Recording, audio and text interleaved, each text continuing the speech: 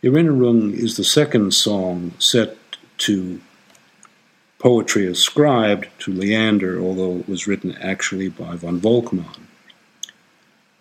It is in a completely different mood from Frühlingsmorgen, more typical of Mahler's bittersweet romantic sensibilities, which appeared later in his Rickert-Lieder, particularly apparent in Ich bin der Welt abhanden gekommen. The text is lovingly sentimental.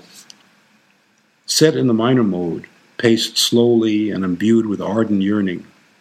Although the words do express the depth of sorrow, the music until halfway through conveys a tragic presentment implicit throughout.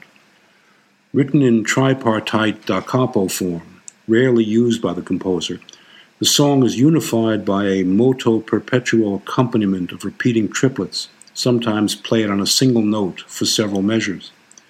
The influence of Brahms and Schumann is apparent throughout, both stylistically and structurally.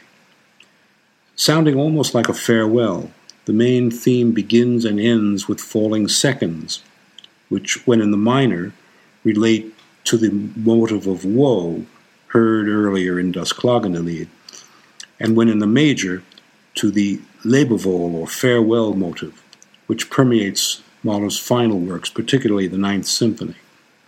The melodic structure is based upon a 2-bar cell. Let's listen to that.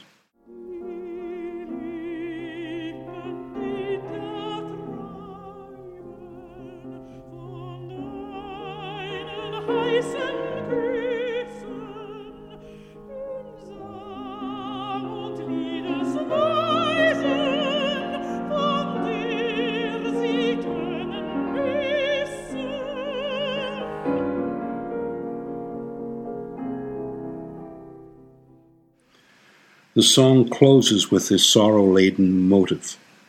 Various permutations of the main thematic cell generate nearly all of the vocal line. One variant takes on the shape of a principal motive that frequently appears in Mahler's music, the motive of longing, curiously applied to the line in which the lover thinks of dismissing his sweetheart, an indication of his inner conflict.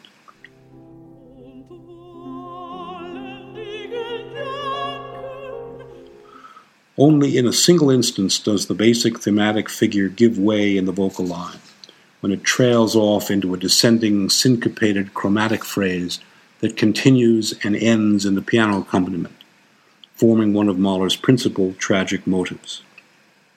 The singer's passion intensifies as he recalls his beloved's fervent kisses, but his affections become more tender, as at first, when he sings of how his creative spirit is held captive to thoughts of his beloved, an early appearance of Mahler's principle that love acts as a catalyst for creativity, which has its most sublime manifestation in the Eighth Symphony.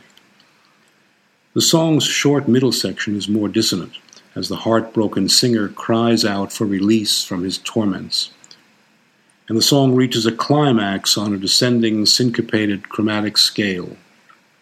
A bridge passage leads back to the opening section. Mahler does not reprise the original theme here. Instead, he uses the rising variant sung at the close of the first section, this time conveying the singer's recognition of his impossible plight.